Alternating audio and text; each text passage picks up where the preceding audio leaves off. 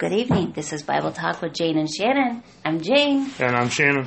And tonight we're talking about the power of stories. The power of stories. I have been accused often of being a storyteller. He is a storyteller. I like to tell stories. I like to draw people in. Jane and I both like to read. I am a fiction reader. I like to read a lot of historical fiction, things like that, where I know the setting, I know the place, but I love someone to tell me the story of the setting and the place through the eyes of someone who would have been there. That's why I like historical fiction. I like that a lot. So storytelling is something that is common in my family, I guess. My grandfather was a storyteller. Well, I will say that I would say most everybody in the entire world loves a good story. If they can get sucked into a good story, their eyes and heart will be into it. And actually, I have a little quote from a lady by the name of Naomi Chibana, and she wrote an article called 7 Storytelling Techniques Used by the Most Inspiring TED Presenters. She said, our brains are hardwired to process and store information in the form of stories. Stories are irresistible to the human mind because they activate our imaginations, and so we have no choice but to follow the mental movies in our heads. So I think mental movies in our heads. That's what she said, and I think she's right. Yeah, I doing a little bit of research. There was Kevin Eikenberry, who's a leadership teacher. He's a leadership guru that teaches people. He said that stories have 5 main purposes. Okay. One is to make a point. That makes them powerful if you're going to tell a right story. They're memorable. They're meaningful. They create and reveal emotions, and they build connections with the audience. And Forbes actually considers storytelling to be a learnable leadership technique. You can learn to be a good storyteller. And they have lessons on how to be a good storyteller from a leadership perspective. Well, I have told good stories, but I want to get better at storytelling because one of the very best storytellers in ever existence was Jesus himself. Yes. Because he spoke in parables. And a parable is a type of story. By definition, a parable is considered to be a simple story with a moral to the story. A fable is similar. It's a story usually involving animals that has a moral to it. And then there's the allegory. And the allegory, again, has a moral principle behind it. But we know Jesus as being...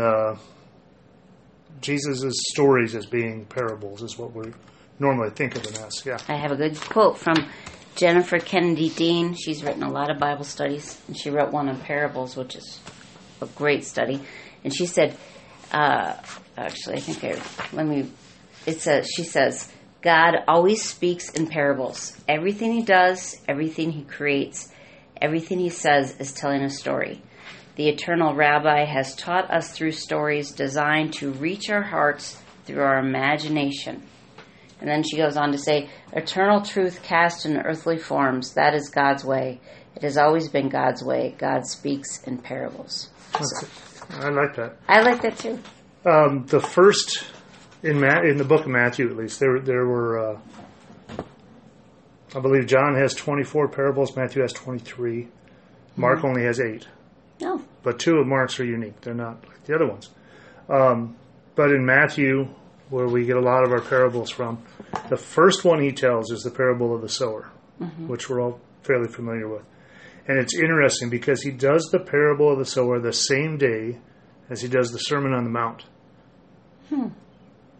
In the end of Matthew 12, we have the Sermon on the Mount, and it ends with... I thought the Sermon on the Mount was Matthew 5.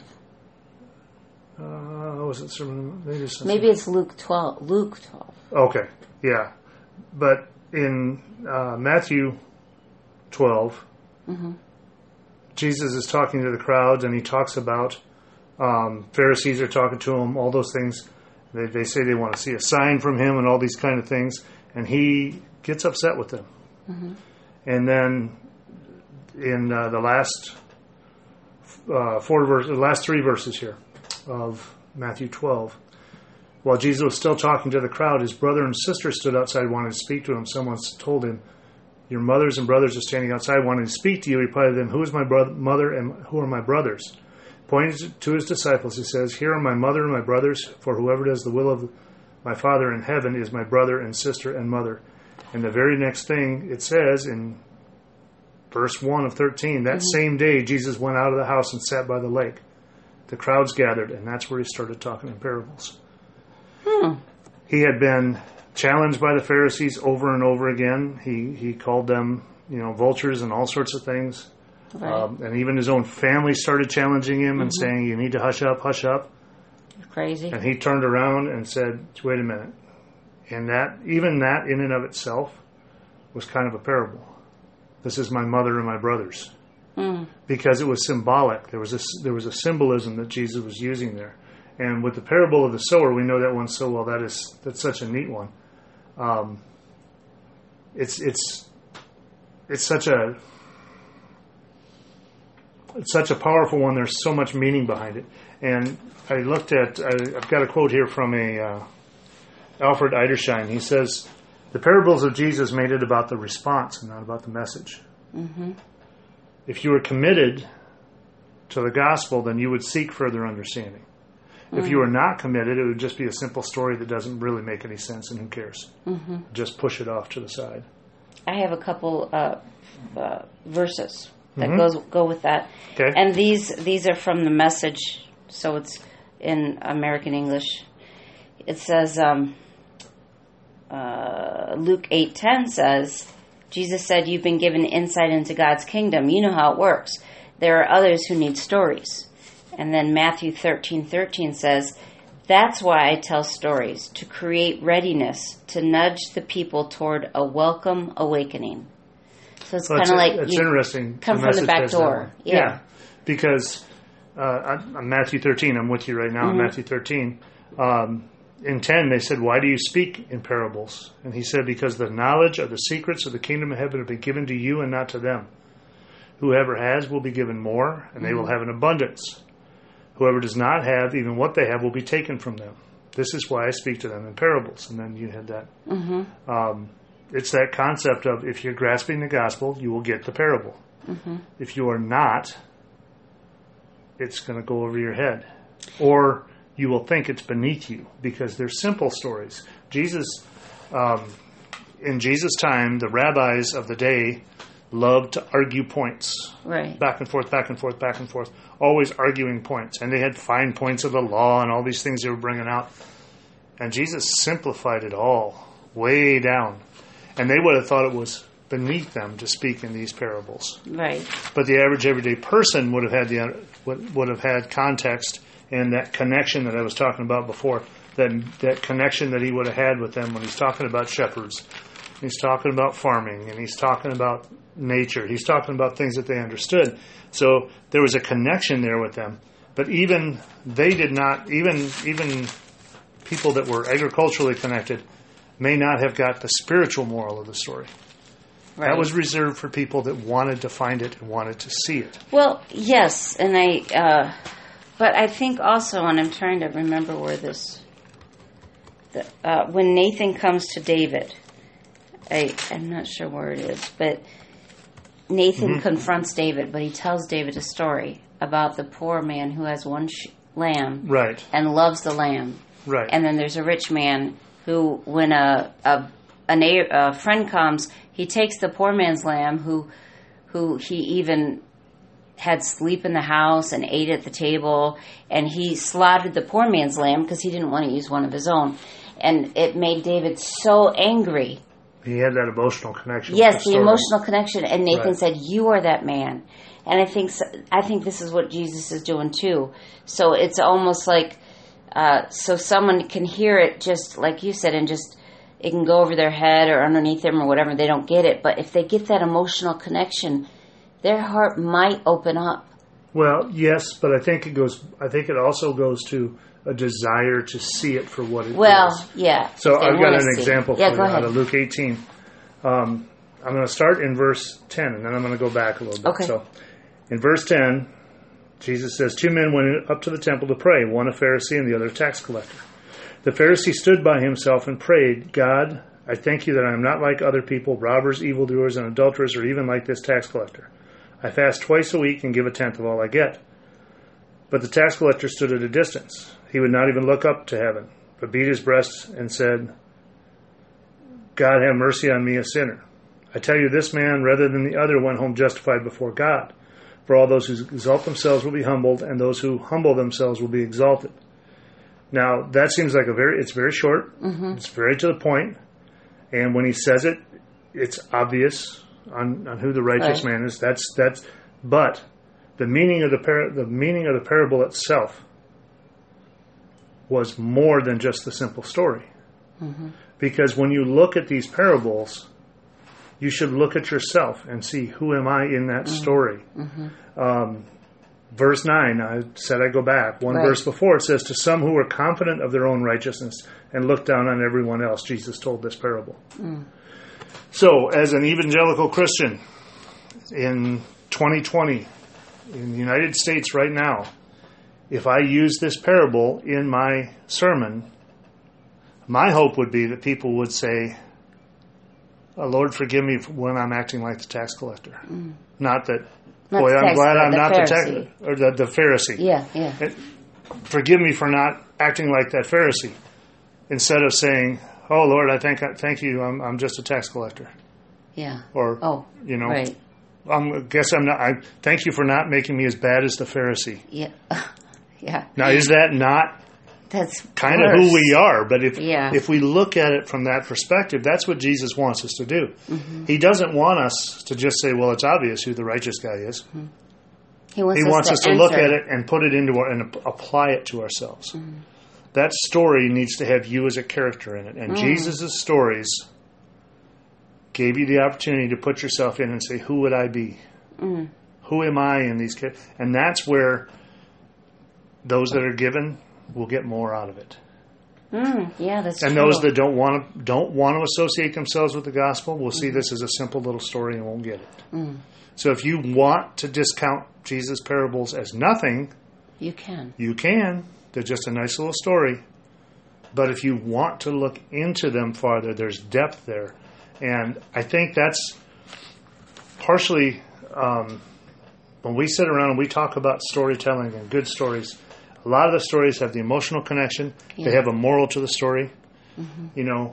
Nothing's worse than a great story with a really bad ending. Oh, yeah, that's terrible. When it just suddenly drops off and it's, but, what happened? Right. Or it's a good story, but then if it's a book and you can tell all of a sudden the author forces an ending on it, and it's just like, it's so disingenuous. You're like, that's not what should have happened. Remember, I read a chapter book. I read all ages of genres or whatever, but I read a chapter book a few years ago with Hawken, and I don't remember much about what the book was about, but I remember the ending was so disappointing because I was like, oh, the characters wouldn't have done that. And it's kind of like the author forces herself on what she wanted to happen.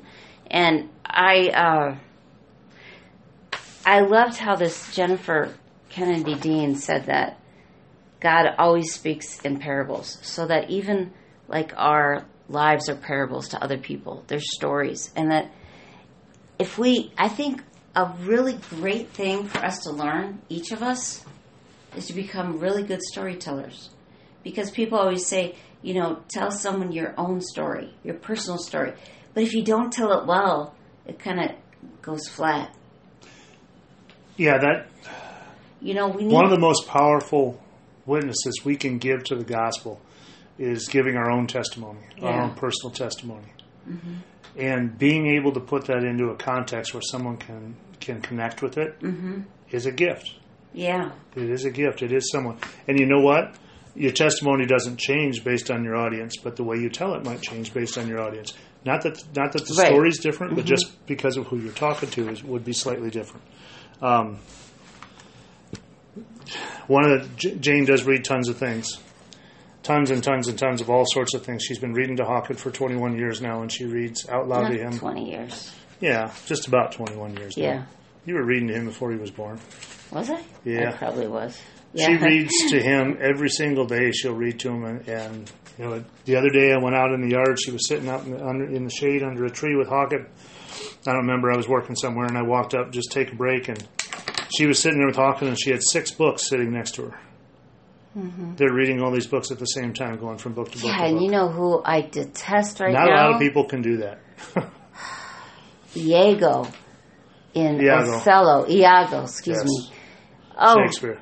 A horrible character. Just, it's rotten. And I guess you know what? That shows how powerful Shakespeare is as a storyteller, because he can take one character and make you hate him that much. Yes, because you just, it's just, I'm reading this to Hawkett out loud, and I'm like, oh, he's ruining all these people's lives. And we're not done with it yet, but we're almost done. We're almost to Act 5. And I cringe. Anyway. The other one that I was thinking about that you read that I remember it being, and I read some of them too after you mentioned it,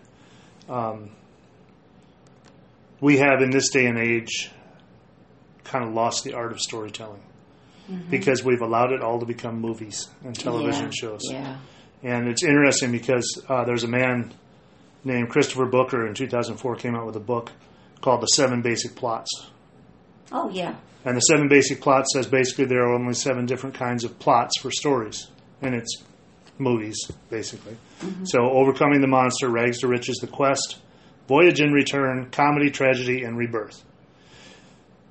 Well, Jesus' parables didn't fit into any of those categories, so that's obviously not all there is. But I remember when you were reading the originals or the original translations of Grimm's fairy tales. Mm. And we have a tendency now, we have lost a lot of our depth in storytelling because we make everything politically correct and feel good and all that. Everything's happily ever after. Mm-hmm. All the Disney stuff is happily ever after. But if you would have looked at the original Grimm tales and how they ended those stories, most of the times it wasn't happily ever after. No. Most of the times Hansel and Gretel ended up in the oven sort of thing. You know what I mean? Mm-hmm. They were morals to say the monsters are going to get you if you don't go to bed right now. Mm-hmm. We don't tell our kids stories like that anymore. We tell them, no, there's nothing under the bed. And they would say, if you put your foot on the ground, what's under the bed's going to grab you. It must have been a different time and day. And I'm not saying that necessarily you should be telling your children that, but the point I'm trying to make now is that we have a tendency to lose our ability to be creative in our storytelling.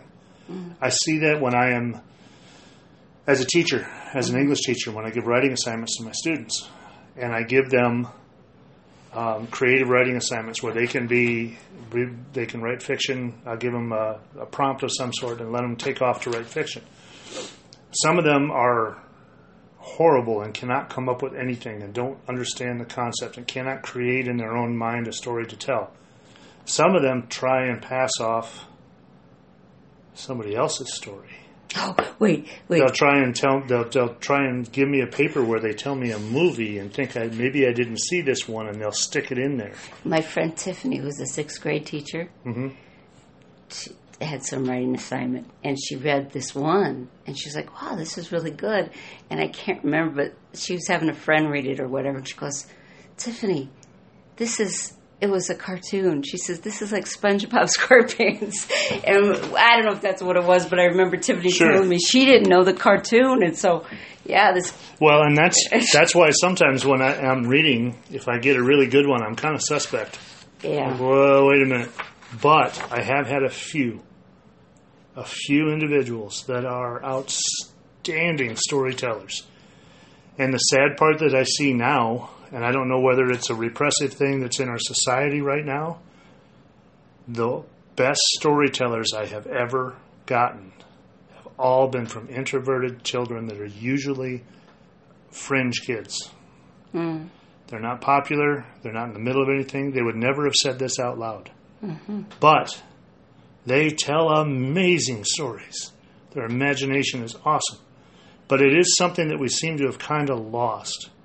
We always joke about now how our son Pete he's 18 years old now, and he's always been really into like 80s music and 80s movies and stuff.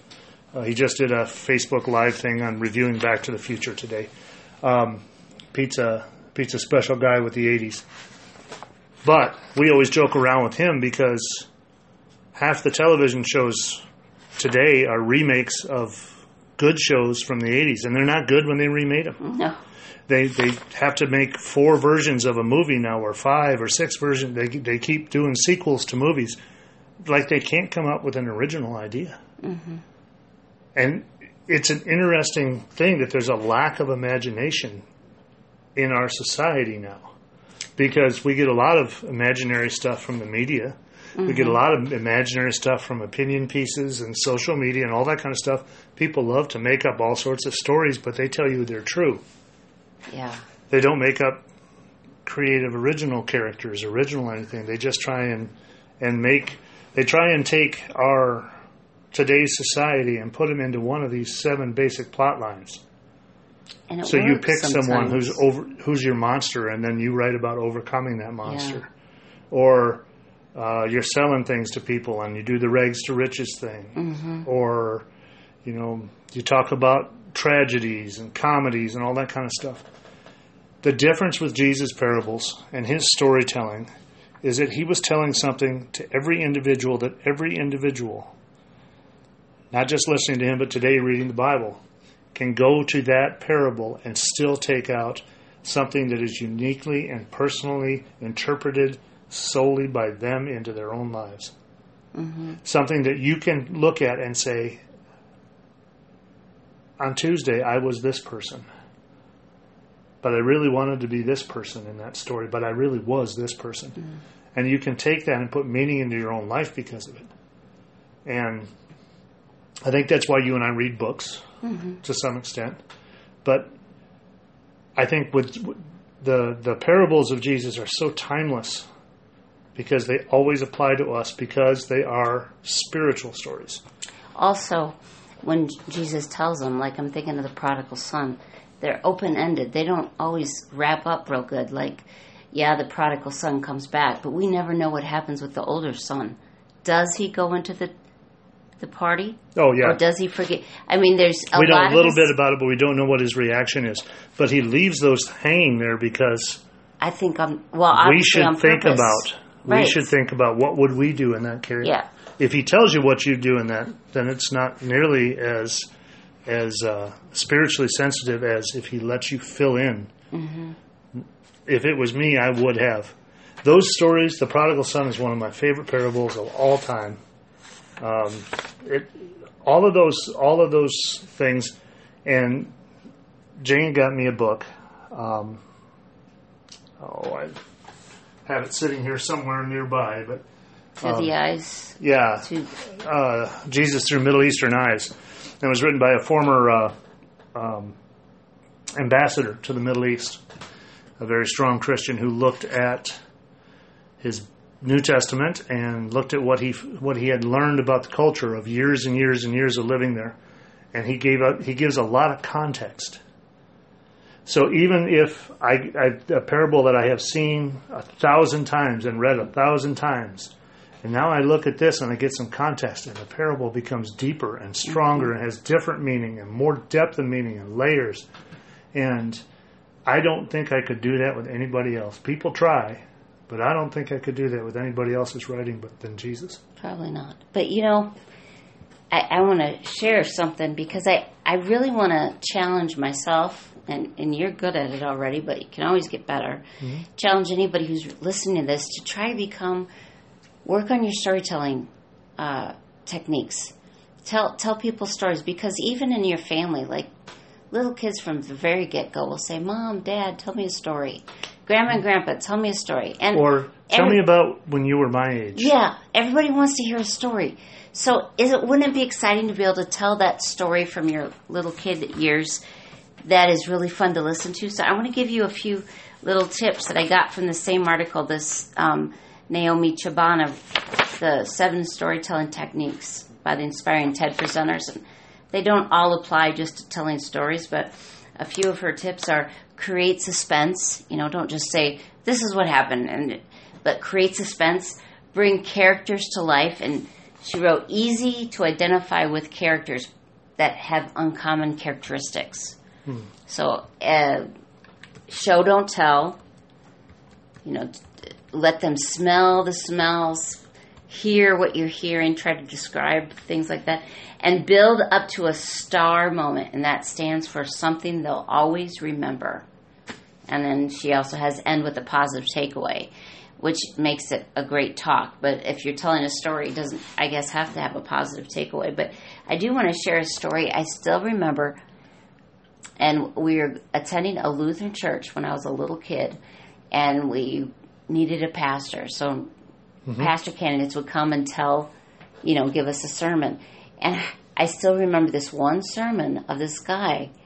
I can't even tell you what the sermon was about necessarily, but I do remember his illustration. And now as a grown-up, I think it's ridiculous, but as a kid, it really impressed itself upon me that I remember it as a 52-year-old. He talks about how he loved macaroon cookies, and that he, for some reason, hid them all around his office. So, he'd find one every once in a while and give him hope. I'm not quite sure why he hid them around his office, to find them every once in a while. And now that I'm thinking that, they had to go stale or draw mice or something. But that really, it still has hit with me. But as a kid, that was a story that really touched me. Or at least I remember it. That's something they'll always remember. And of course, I don't remember anything else about that whole thing. I remember he was young. But that's a silly story. But it was something that, I was in grade school, and I remember him telling us that. Yeah, you remember that. I remember stories my grandfather told me, my grandmother told me. I can hear their voice when they're telling me the stories to this day, and they're both gone now. But there is power in that ability to tell that story, and that connection. If you get it from a family member, and it's a history thing, something about the family, there's an automatic connection there, and you're picturing people and that you may know, or someone that. I never saw my grandfather as a young man. There would have been any pictures of him as a child, but I pictured him as a child telling me some of these stories. And some of them could have been known as tall tales, because as he's being my source of most of my Irish heritage, we have a tendency to tell whoppers occasionally, or to be creative with the truth, as he would say. But the power of a story, something that simple, shouldn't ever be underestimated. No. Because when you have someone in the grips of a story, and I can say this as a pastor, I can say this as a parent, I can say this as a teacher, when you have captured an audience within that story, and that audience may be one child or one person, when you have captured them, if you take them and lead them into a dark place in that story, I'll bring them that back story out. can be very damaging. Yeah. If you take someone and you make what should be an emotional connection a painful connection, they'll remember that part of the story too, or that story too. And they will forever paint you with that story, or possibly paint your faith with that story. It depends. The way, there is power to it, and it has to be used correctly. It's very easy for someone to lead someone astray. Yes, because there's an emotional connection. So if Sure. you're leading their emotions in a manipulative way, Well, look at all the cults that have existed over time. What would they say about any of those cult leaders? Any of the people that had people follow them and do things that were absolutely beyond normal human common sense? And they would say they were very charismatic. What's a charismatic person do? Charismatic person tells good stories. They can get you, they can grab you in a story, they can take you on a ride, and you volunteer to go with them. Yeah. And that's what a cult leader does. So there is power, both positive and negative, I guess, in storytelling. But I'm taking this from a context of someone who only wants to be positive in that. Be careful. Be careful when you're telling your stories. Pay attention to the audience you're talking to, and make sure you know where you're going and what the ending is going to be, and what points you're trying to bring across. Storytelling is, Arabian Nights. There are a lot of morals, a lot of stories out there like that. And when I'm doing, when I had my reading class with my 7th graders this year, we read a lot of fables, and we read a lot of short stories that were all had morals and had meanings to them in the end. And that was what I was trying to get, is that when I was taking this to a 7th grade level, what I'm trying to get is critical thinking on their part.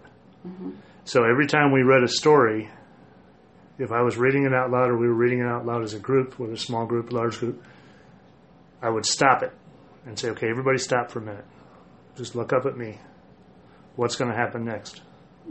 Where should this story go next? What's the next thing that's going to happen? So and the ones that the kids always remember are the ones that surprise them. Yes. The ones that go in a different, or a twist in the middle. Yeah, twist, yeah. This is what's happening in this story. Oh, wait a minute. Now this second character came in, and he's a terrible person. Oh, wait a minute. He's the best. He's the good guy in the story. And it's amazing how a good storyteller can capture you like that. And I could go to I know several of them that I saw the look in their eyes when we were reading, that I could go to today and say, do you remember that story? And they would tell me the story again. So there is a lot of power there. And the best storyteller, I think, really was the parables. Well, and this is how God talks to us, in stories. And I think if we can learn to talk like God in stories, for the benefit of others, for them to bring closer to Jesus, I just think that could be so powerful, plus enjoyable. And that's why I think a lot of times people get wrapped around minutia. Biblical scholars sometimes get wrapped around minutia. What do you mean minutia? Oh, this one says this, and this says this, and this says this, and they want to compare this and that one, and this verse and that verse, and all these kind of things, and they're looking for pharisaical type points that they can bring out and says, well, this says this, and this says this. I think if you, as the God-inspired word from Genesis to Revelations, and if you look at that through a spiritual lens, the rest of it doesn't matter. God's speaking to you through that spiritual lens. That's what the purpose of the Bible is for us to get closer to Him and to understand who He is, what He wants, who we are. So if we look with that, that's a type of exegesis, where we are looking through a spiritual lens at everything that's told. So when you look at Genesis, and people can't prove that it was just Adam and Eve and all these other things, I still believe that that's exactly how creation started. However, I also look at the spiritual concept of it, and I think that that's what's most important. It's great that there are paleontologists out there and all these people that want to do research on all sorts of things, and they come up with things like carbon dating and all sorts of stuff. That's wonderful. That's great. But I think you miss the point if all you're going to do is go out there and try and force meaning into things. I think we have to look through the eyes of God. If God was speaking to me and telling me this, why would He want to tell me that? Well, I think He is. I think we could say. But yeah, right. I think He is. But that's the way we should look at things. When I open up my Bible, God, what do you want to say to me today? When I go in there and I read Paul's letter writing to a church, I'm not seeing Paul's letter to a church. I'm seeing God saying something to me. Yeah. Well, it could be anything. Like you could, besides the Bible, like just if you're outside, say, what story is God trying to tell me right now? I think He really wants to reveal Himself in wonderful ways through absolutely everything. And, like we like to watch, what's that silly, spy animals? Spy animals. They're kind of cute. It's on PBS. They create these animals that look like real animals, but they're little robotic animals, and then their eyes are funny. The eye is a camera, and they put them within wild animals. Like elephants and tortoises and all sorts of things, and they're animatronic, so they move and they try and make them blend in. Yeah. But sometimes it works, sometimes it doesn't. Yeah. But we get to see the stories of the different animals, and it is quite fascinating. Not always. I mean, sometimes a little embarrassing. Like we saw the reproductive habits of the tortoises. We turned the channel on that. That was a little X-rated, but just to finish this up here, to pull it back in. You better. Our storytelling, there's a power to it. Yeah, there is. There is a gift to it. And as both an audience listening to God's storytelling and as witnesses for Christ telling our own stories,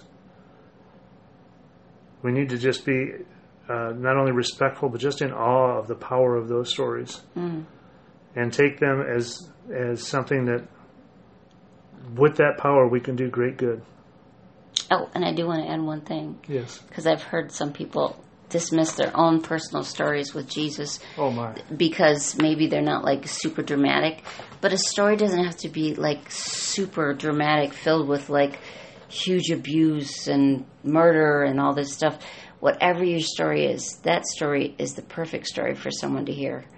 Just tell it honestly and with your hearts, and just tell it how it happened, and that might be exactly the story that person needs to hear. Each and every one of us is created in the image of God, and we have that connection to start with. And every one of us has an emotional base that is familiar. Mm-hmm. So wherever you're coming from, the person you're talking to has been there. Yeah. Just be honest, like Jane says. Yeah. Thanks for listening. There is power in truth and honesty. God bless. Yeah. Thanks for listening. Bye. See you next week.